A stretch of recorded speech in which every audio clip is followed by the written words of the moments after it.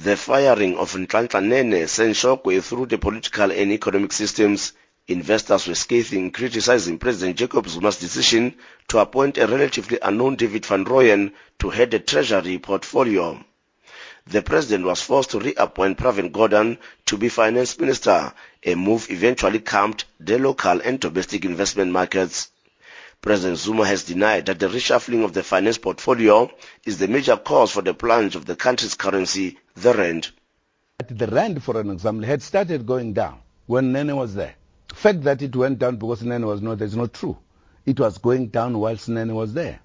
And there were reasons why Nene had to move, because we have a BRICS region that has to be run, and it needs an experienced, reliable person.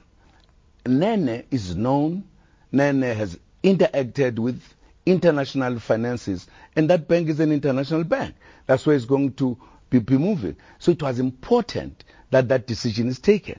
On calls for the privatization of poor-performing state-owned enterprises, President Zuma has reiterated the ANC's view that government needs SOEs to drive its economic transformation policies. The private sector is there to make profit and ensure that their companies grow.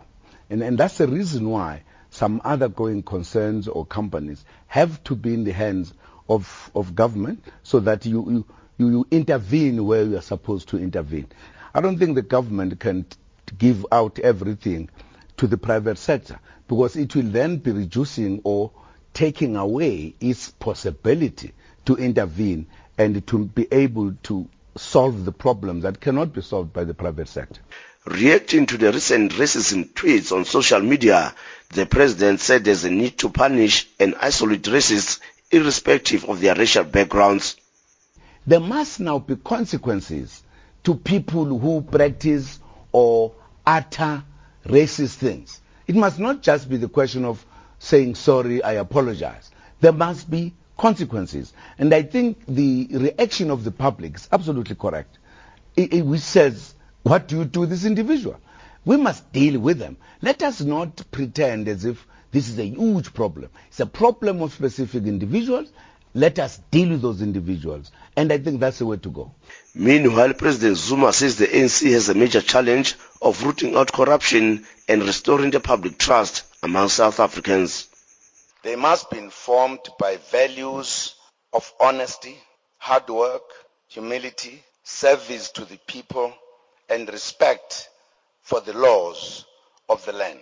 We must work together to defeat patronage, the arrogance of power, bureaucratic interference, and corruption. Pressed to comment on whether he's willing to stand for a third term, President Zuma rejected claims that he's willing to extend his stay as head of state. Well, all what I've said, I can't go for third term. That is the point I've made. But that is a point we make as an individual. The ANC decides on who must do what.